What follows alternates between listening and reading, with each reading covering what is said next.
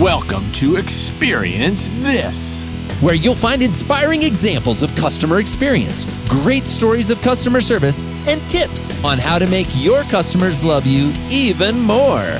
Always upbeat and definitely entertaining, customer retention expert Joey Coleman and social media expert Dan Gingiss serve as your hosts for a weekly dose of positive customer experience. So hold on to your headphones. It's time to experience this.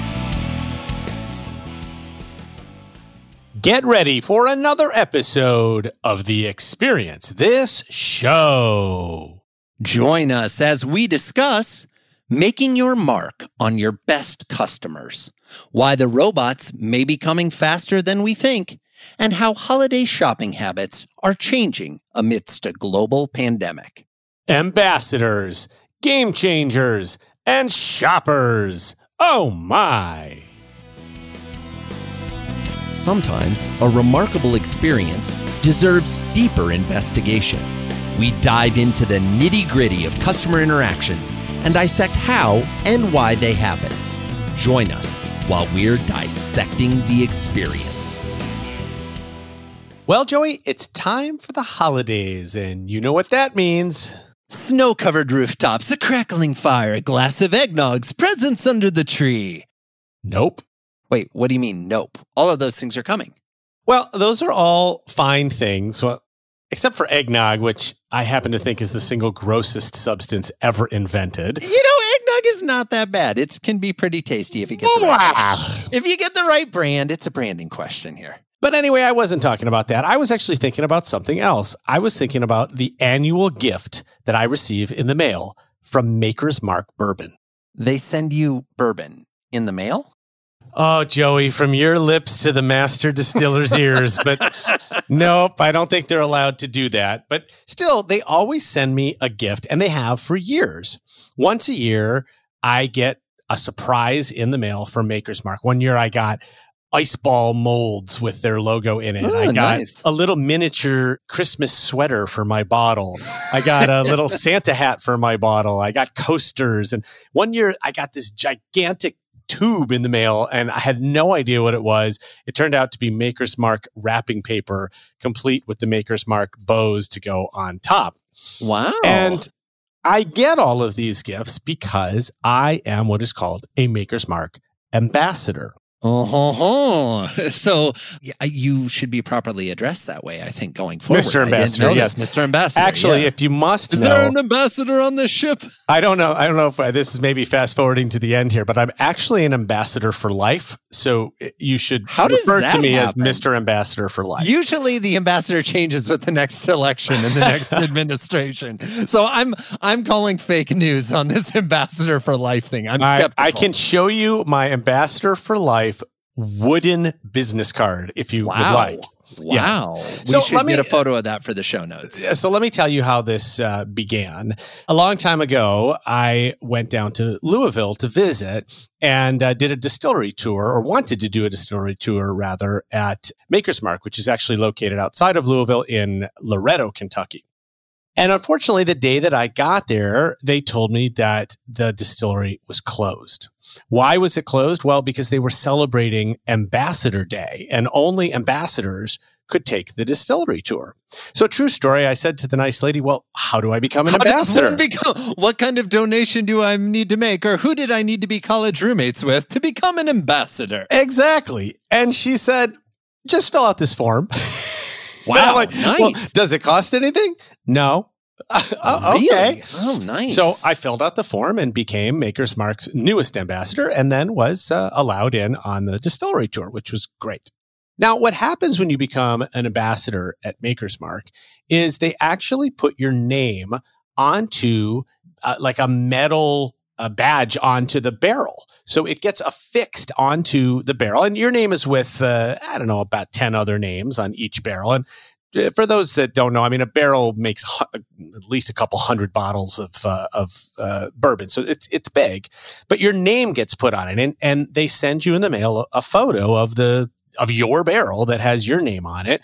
They send you a birth certificate, quote unquote, of the day that your barrel was born and was first filled. Nice. It's kind of like the birth certificate you used to get if you got a Cabbage Patch doll. Yeah, exactly. But this is for grown-ups. Yeah, exactly. I like it. They send you periodic videos of the progress of your barrel because you may or may not know, Joey, but it ages over time. It does for at least at Maker's Mark for 8 years. That's a long aging process. It is. And so 8 years, Maker's Mark is obviously playing a long game. And I was trying to figure out all along, the marketer in me, what is the long game? And during those 8 years, every one of them, they sent me a gift at the holidays. So now, just to make sure I'm understanding, because I think our listeners might be wondering the same thing. You're getting all these gifts and you haven't spent a penny with them. Right? Well, they don't know. And I think that's one of the They don't know. Like they might presume parts. Because you're an ambassador, like who would come and sign up to be an ambassador if they weren't already a fan of the brand? But there's no requirement to give them money to get these products. There is no requirement. And they don't have the ability to track because it's a product that's bought at a retail store. They don't third-party sellers, cart data. Right. Now, as it turns out, I am a fan of Maker's Mark bourbon, but they don't know that. And I think that's one of the key parts of this story is that there is some faith that they're putting into their ambassador program, that these are people that care enough about the brand. I mean, do some of the people take the gifts and go put them on eBay every year? Yes, they do. But for the most part, these are people that really are big brand fans. And the climax of the experience comes when you get the invitation. The invitation. What is the invitation to? Well, it actually looks like a wedding invitation. And it's got this fancy script writing, and it says that you're cordially invited to Loretto, Kentucky, to Maker's Mark Distillery to claim 2 bottles of Maker's Mark from your very own barrel. So your little, your baby that you got the birth certificate for is now all grown up. Yes. You get to go to the graduation ceremony and get 2 bottles. Exactly. So let me guess. You got in your car. You drove the 5.5 hours from Chicago to Loretto. And then wait, whose story is this? Okay, sorry. Okay, so I got in my car and I drove the 5.5 hours from Chicago to Loretto. We had the most amazing experience at the distillery. I'm not kidding. You walk in and when you say that you're here to collect your bottles, it is almost like how you greeted me at the beginning of this segment. Every one of the employees is in on the experience, and they hand you, they first give you a lapel pin to put on your shirt so that everybody knows that you are a visiting ambassador, and they all treat you like you're royalty. And you go through these various steps. So they actually handed me the bottles and they were completely blank. They were filled, but they were completely blank. And the first station I went to, they printed a label. And it was a personalized label. I could have it say anything, my name or whatever, anything that I wanted on the label. Gift for Joey Coleman, for example. Exactly. Except I know that's not an appropriate gift for you, so I wouldn't do that. So I get my personalized label and they print it out. I get to affix the labels to the bottles myself. And then they bring you over to anybody that knows the brand Maker's Mark knows that the Maker's Mark bottle is known for being dipped in wax. The top even I know covered that, right? in wax. Yeah, and it's usually red, but if it's one of the more signature brands, I think they do a blue. Well, they sometimes celebrate sports teams and that sort of thing. Right. But I got to dip my own bottles into the hot wax, and it was so cool. And of course, at that station, that's a different person, but that person is like, "Well, welcome, Mr. Ambassador. We're so happy to have you." And everybody's so nice. So you get to dip you put your label on, and you dip the thing. And anyway, this all happened probably now, I'm going to say at least 8 years ago, that I went and picked up my 8-year-old bottles. So you've been an ambassador for 16 years. Something like that. Yeah, something like that. And you know what's really interesting? I have not opened either one of those bottles. And I can't get myself to do it. I feel like you never would, right? Because it's like, it's a memento. It's not that,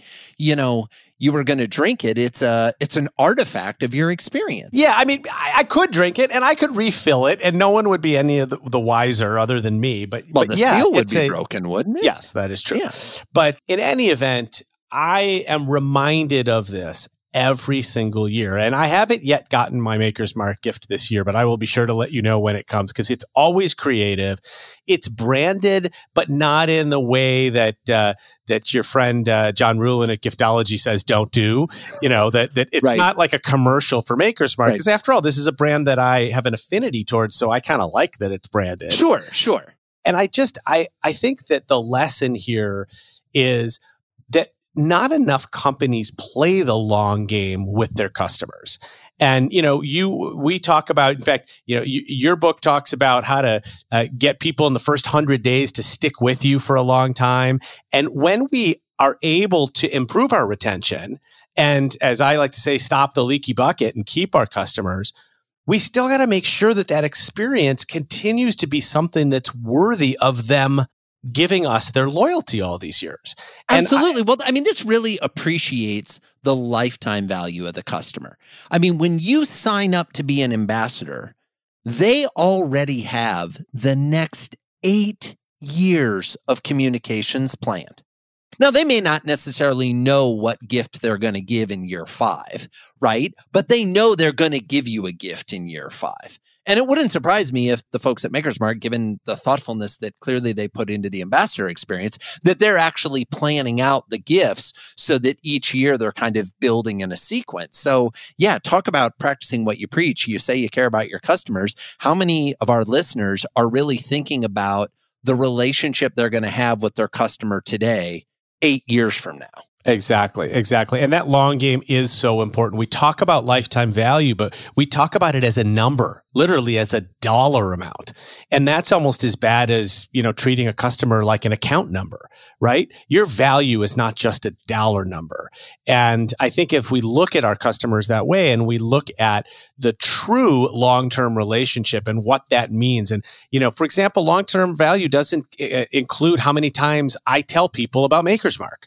Right? It might include how many bottles I buy. Obviously, we said they can't track that, but for your company out there, listeners, it might involve sales.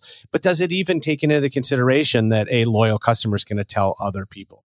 The other takeaway I think that is important is it is the holiday season, and it is an obvious but also still great time to remember your customers. You don't have to send them a gift, but do something other than send an email saying happy holidays, right? Do something that at least shows them that you remember them and appreciate them and get them into the holiday spirit as they're thinking about your brand. We're excited to give you an overview of an important book you should know about, as well as share some of our favorite passages as part of our next book report. This week's book report features a book called The Age of Intent, Using Artificial Intelligence to Deliver a Superior Customer Experience. It's written by P.V. Kannan, who is the founder and CEO of a company called 247.ai, which is an artificial intelligence-powered digital and voice automation platform. Now, I thought this was a provocative title because, let's face it, we're still figuring out the role of artificial intelligence in our business, let alone in the customer experience. I agree, Dan. I got to say, when you mentioned to me before we started recording that when we talked about featuring this book in a book report, I was intrigued, and I got even more intrigued when we got into the book, which we'll come to, because AI is talked about so much. But I know very few companies that have actually figured out how they're going to do this. And I wonder if at some point we'll look back on this time in history and be like, gosh, do you remember when people weren't using AI? Kind of like we might say, geez, do you remember when people were using fax machines? Or do you remember when people didn't have cell phones? It seems so long ago. And those are tools. Whereas I think of AI as, frankly, at layering a level of intelligence on your business that we can't even begin to fathom all the things we're going to learn. Well, I can tell you, Mr. Kannan has started fathoming it, and I think that's what made this book really cool. And yeah, I agree. I look at AI, and on one hand, it scares me, and on the other hand, it excites me. And I'm always reminded of a few years ago, I was asked to do a very private presentation in a Las Vegas conference room for a company's, top 6 or 7 clients. And one of the things they asked me to do in the presentation was to bring, and I'm quote, an example of a great chatbot. And I was like, oh my gosh.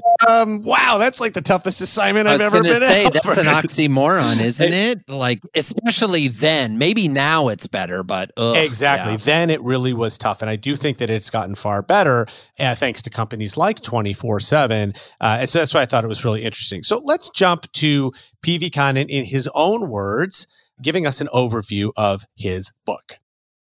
Have you ever wished that every company you interacted with could just know what you wanted and go get it for you? That when you picked up the phone or opened a chat window, that the company would use what it knew about you to anticipate your needs. We are on the verge of a future just like that. As a leader of 247.ai, a company that uses AI to improve customer experience, I share my expertise here on how and why virtual agent rollouts succeed or fail. I explain how to architect key information systems, overcome corporate resistance and bad practices, and successfully analyze customer journeys to make virtual agents effective. The book that I wrote, Age of Intent, is about a world where the smartest type of chatbots, known as virtual agents, are powered by artificial intelligence and connected to a customer's complete profile and past history in order to better serve the customer. These virtual agents can anticipate just what a customer is looking for, answering questions through chat, on the phone, through Apple iMessage and Facebook Messenger, and through smart speakers like Amazon's Alexa and Google Home. They will transform the business world with efficient, scalable service that's available 24/7 and gets smarter every day. The book contains real-world examples from leading companies, both those who got it right and those who got it wrong, with lessons learned that you can apply to your business. I'm very proud to say that The Age of Intent was named one of the best business books by Strategy and Business, an award-winning management magazine for decision makers around the world. I hope you enjoy reading my book as much as I enjoyed writing it. So, Joey, what do you think of the world of which PV speaks where, and I quote, every company you interacted with could just know what you wanted and go get it for you? You know, Dan, like you said before we heard from PV, AI excites me and intrigues me, and it terrifies me as well, right? I think the most recent research I saw about Facebook and just the algorithms they're running, and to make a distinction here, algorithms versus AI, two very different things. The algorithm, if you like a post, after 150 likes, the algorithm at Facebook is better at knowing whether you will like the next post you see than your spouse is. And after 300 likes, it's better at knowing whether you will like the next post than you are, right? And that's an algorithm. So the AI piece of this that is scary is like, oh, at what point do the robots take over and are they smart, quote unquote, smarter than us? But the flip side of it is every area of my life, I find myself running towards the convenient solution. I find myself running towards the thing that can take the parts of life that I don't really get excited about and just put them on autopilot. Like, I don't get excited about finding out that we're out of paper towels, right? I would love it if they just showed up. I would love it if just some of these things happen. I would love it if, the 10 sites that I actually care about, AI knew to put their Cyber Monday deals in front of me, and that type of thing. So I do think there are some places where AI can really make our lives easier. And I'm excited to see what that's going to look like.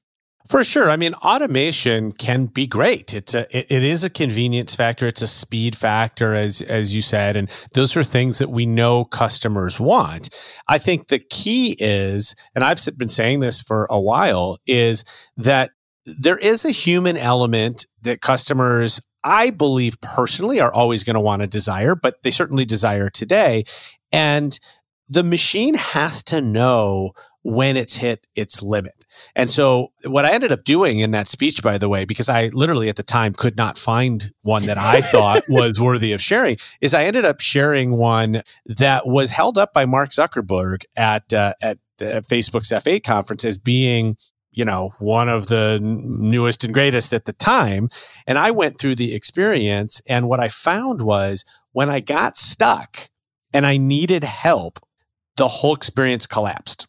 Because in my case, what happened was the chatbot asked me if I wanted to talk to customer service. I said yes. It responded that customer service was closed, begging the question why it asked me in the first place. But then the live customer service agent actually joined the chat, and I was talking to both the bot and the agent at the same time. Nice. And so, it's a schizophrenic moment, I'm sure. Yeah, exactly. Well, and it beguiles the phrase artificial intelligence when it's not acting intelligent, right? And chatbots probably aren't necessarily seen as artificial intelligence. And even the conversation or the example I was giving about automation really isn't necessarily artificial intelligence. It's maybe the lowest levels of artificial intelligence, where my gut instinct is PV is hinting at things that go beyond what we've seen now. Absolutely. And that brings me to my favorite passage, which I think is one of his key selling points for why we should be thinking about this. And you and I have both heard hundreds of times of companies looking at the entire contact center as a cost center. And I think we know better that it really should be looked at more as a revenue center. But one of the things I was worried about when AI came onto the scene and virtual agents came onto the scene was that there would be some companies that would immediately look at it as a cost savings initiative. Hey, let's get rid of all the human agents and just have the computers do it or the robots do it. So this is the quote that I really loved from his book. He said, once you recognize that virtual agents aren't primarily about squeezing out costs, you can see the big picture, how they position your service operation to generate a better experience, build loyalty, and focus humans on what humans do best, which is to solve complicated problems and make emotional connections. So well said, Dan, especially that part about emotional connections, because I do agree that's the piece of the puzzle that we're going to struggle with AI. Can we teach AI empathy? It's funny. My favorite passage actually comes directly after yours in the book in chapter 3. Now, this may be a first, ladies and gentlemen, that, Dan and my's favorite passage bump up against each other.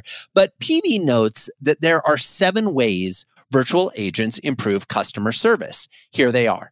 Number 1, consistency. It gives the same right answer every time. Number 2, uptime, making service available 24/7. Number 3, capacity. You can scale up to serve customers quickly, even during peak service periods. Number 4, speed. Reduce time spent waiting for a human agent.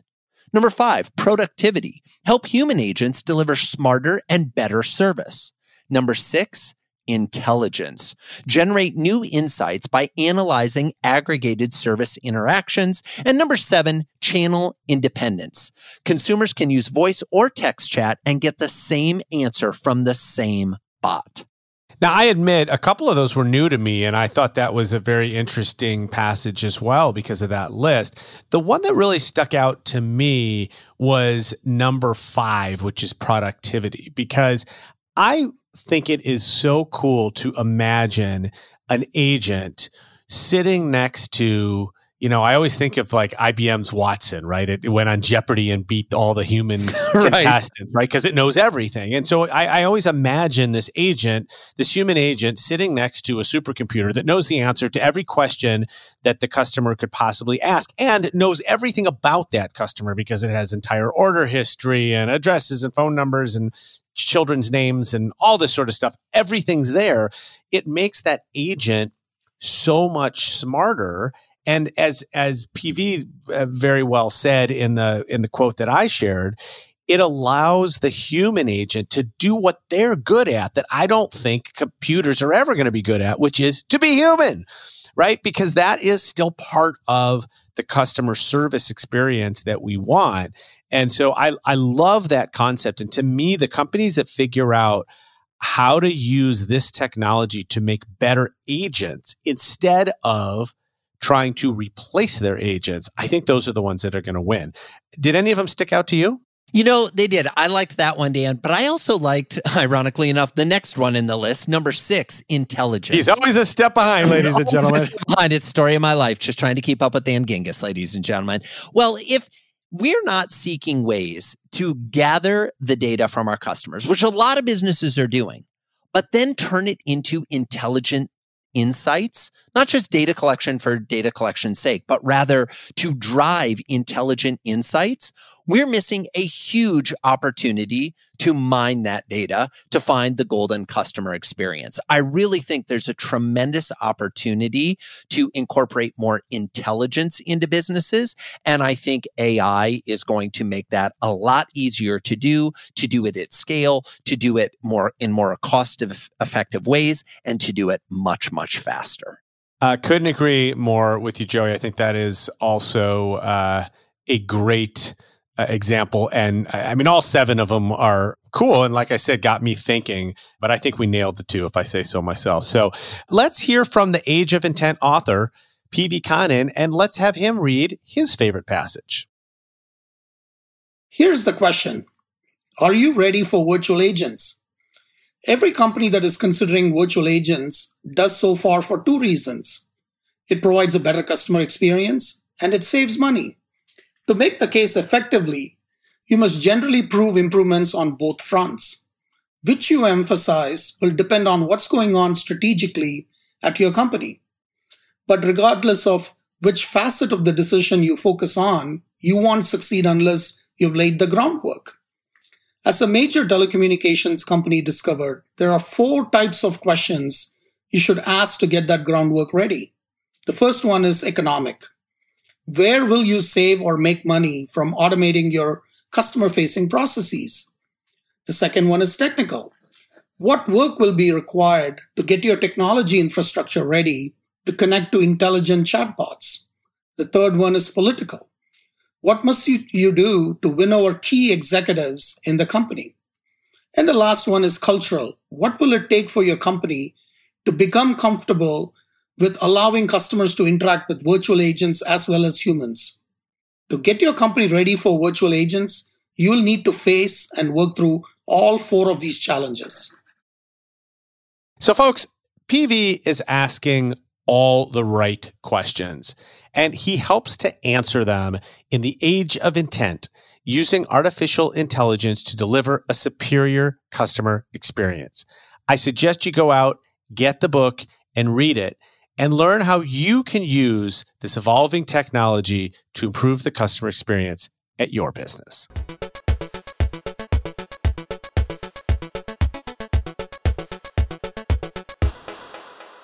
Dan, this season has been all about games in many ways. Let's play a little game, you and I. I'm going to name a famous game show. You tell me who you think the host was, or maybe you know who the host was. We'll start off easy, though.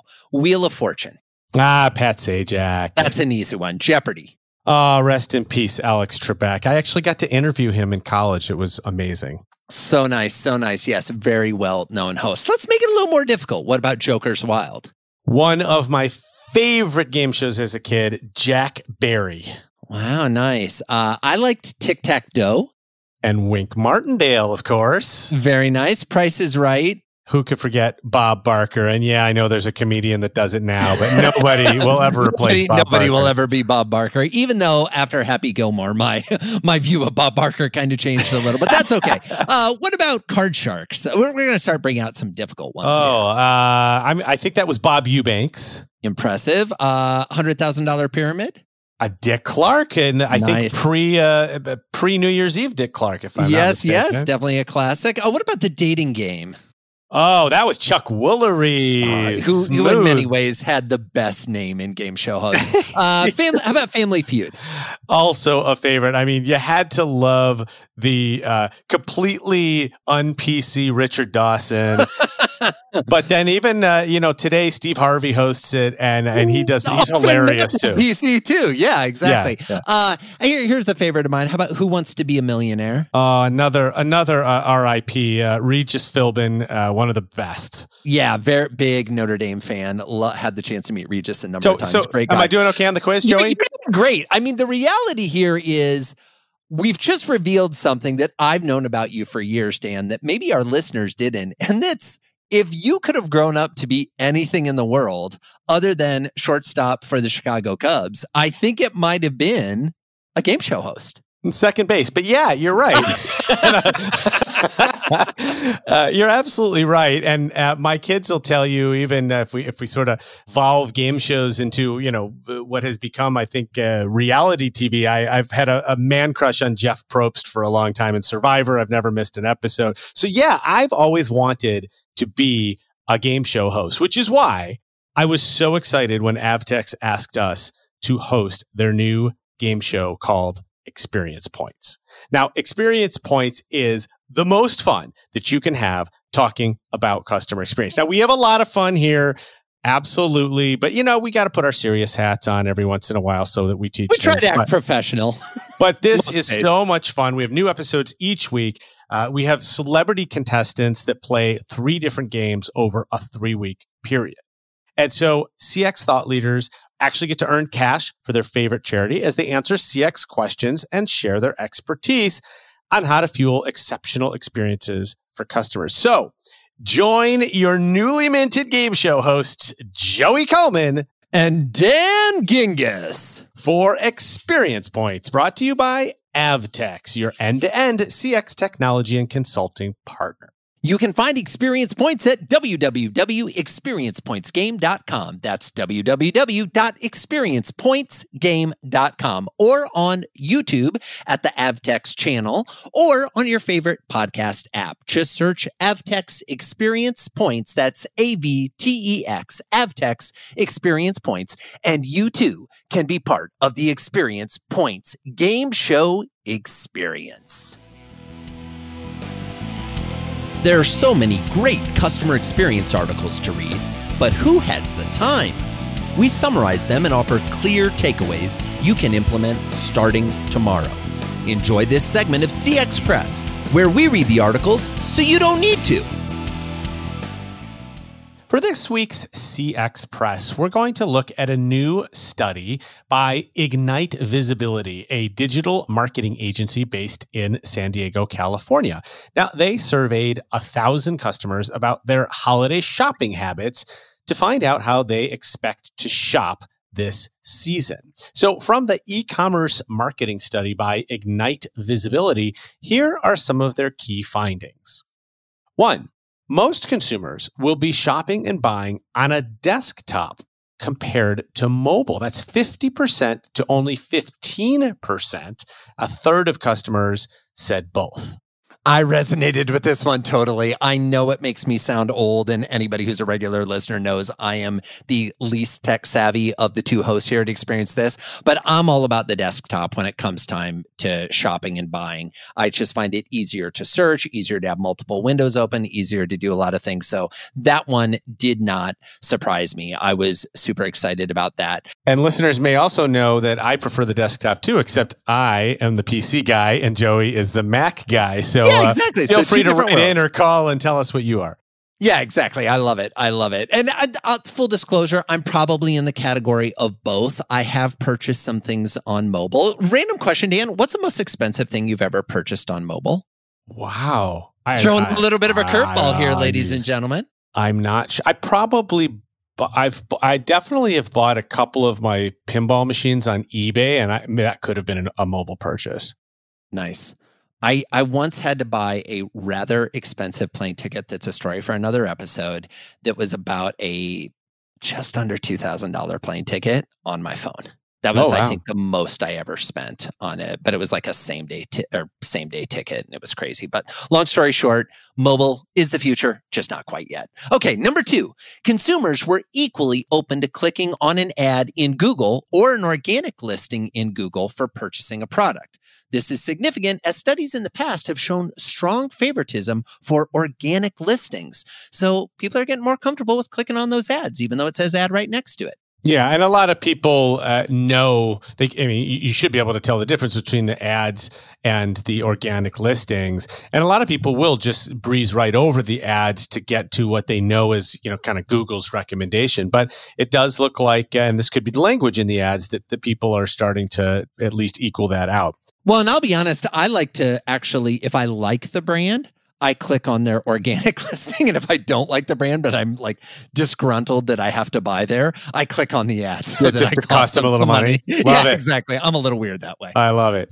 All right. Number 3, 86%. That's 86% of consumers need to see an ad 2 times or more before buying. And 31% need to see it 6 times or more before buying. Now, this resonated with me because as a marketer, you're told over and over again that people have to see your message more than once in order to respond. But man, 6 times, it just feels like you're bothering them, but it works. It is bothering them. But I will say, as somebody who, as you know, really the only social media app I spend time with is Facebook. Maybe this is why I keep getting fed the same ads over and over and over again in Facebook. And I'll tell you, I purchased 3 things this holiday season that I would not have known about had I not been fed ads in Facebook. So thanks, Facebook, for listening to me talk and then serving up ads that are about the They know you better than you do, They know Joey. me better than I know myself. Keep on liking it. All right. Number 4. I thought this was an interesting one, and it segues to something we've talked about before in the past. 55% of people will be shopping more on Amazon this year versus last year. But interestingly enough, that's kind of not a surprise. We know Amazon's eating the world. It's getting bigger and bigger. But what that means is that 45% of respondents actually plan to use Amazon less. Now, this is in line with recent trends, such as a rise in consumers wanting to support small businesses and looking for direct-to-consumer experiences. 3/4 of shoppers say they're not afraid to go into stores despite the COVID-19 pandemic. It's just the other 1/4 of shoppers who are saying, you know what, everything's online this year. So yeah, lots of shifting behaviors in 2020 when it comes to online purchases. Yeah, I thought this was really interesting. I mean, there are days where I feel like I could buy absolutely everything I ever needed on Amazon, and yet I don't.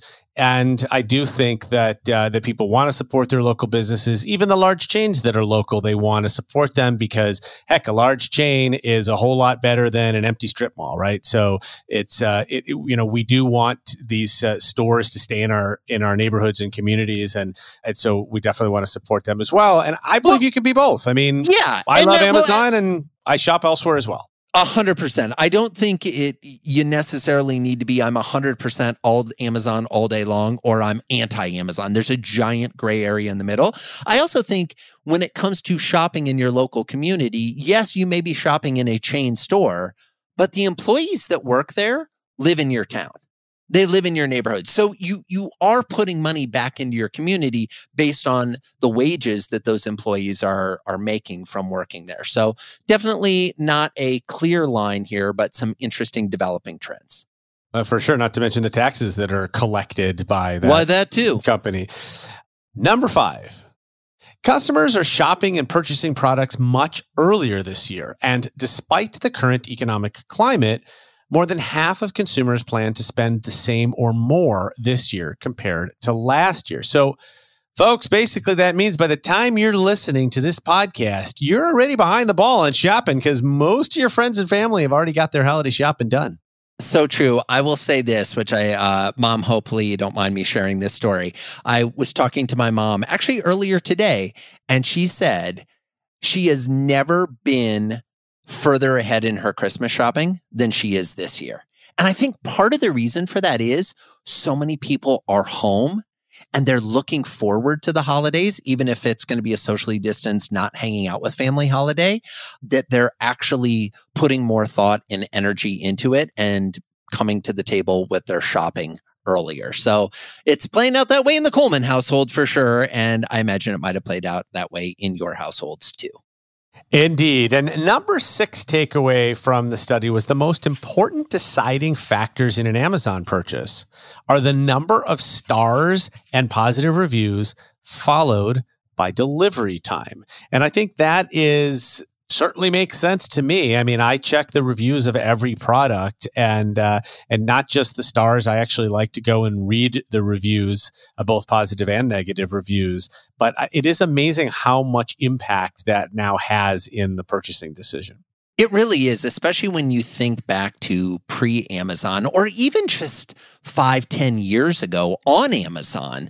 The reviews didn't play as big a role as they do today. It's like with each passing year, they play a bigger and bigger role. And so the review strategy for your business is important, but it's also important for us as consumers. So I totally get it. Well, I mean, I think some key takeaways from this study, Amazon is still the e-commerce powerhouse. But there is plenty of room for other competitors. I mean, Shopify is coming along and making e-commerce solutions for small and medium-sized businesses much easier to use. You don't have to try to be Amazon. They are who they are, and they're the best at what they do for a reason. You can just be you and create a more personal experience, which is something that Amazon will always struggle to do. Agreed. And especially if you have a bricks and mortar store, because that's the one thing that, other than some of the small stores that we've referred to in past episodes, they don't really have that physical presence that a local store does. Pay attention to how the pandemic affects shopping behaviors this holiday season, because I definitely think that some of those trends are likely to follow in 2021. And as always, make things simple and convenient for your customers, and they will keep coming back. Happy holidays to all of you, our listeners. We so appreciate you. Enjoy the season. Stay healthy and safe. Wow! Thanks for joining us for another episode of Experience This. We know there are tons of podcasts to listen to, magazines and books to read, reality TV to watch. We don't take for granted that you've decided to spend some quality time listening to the two of us. We hope you enjoyed our discussions, and if you do, we'd love to hear about it.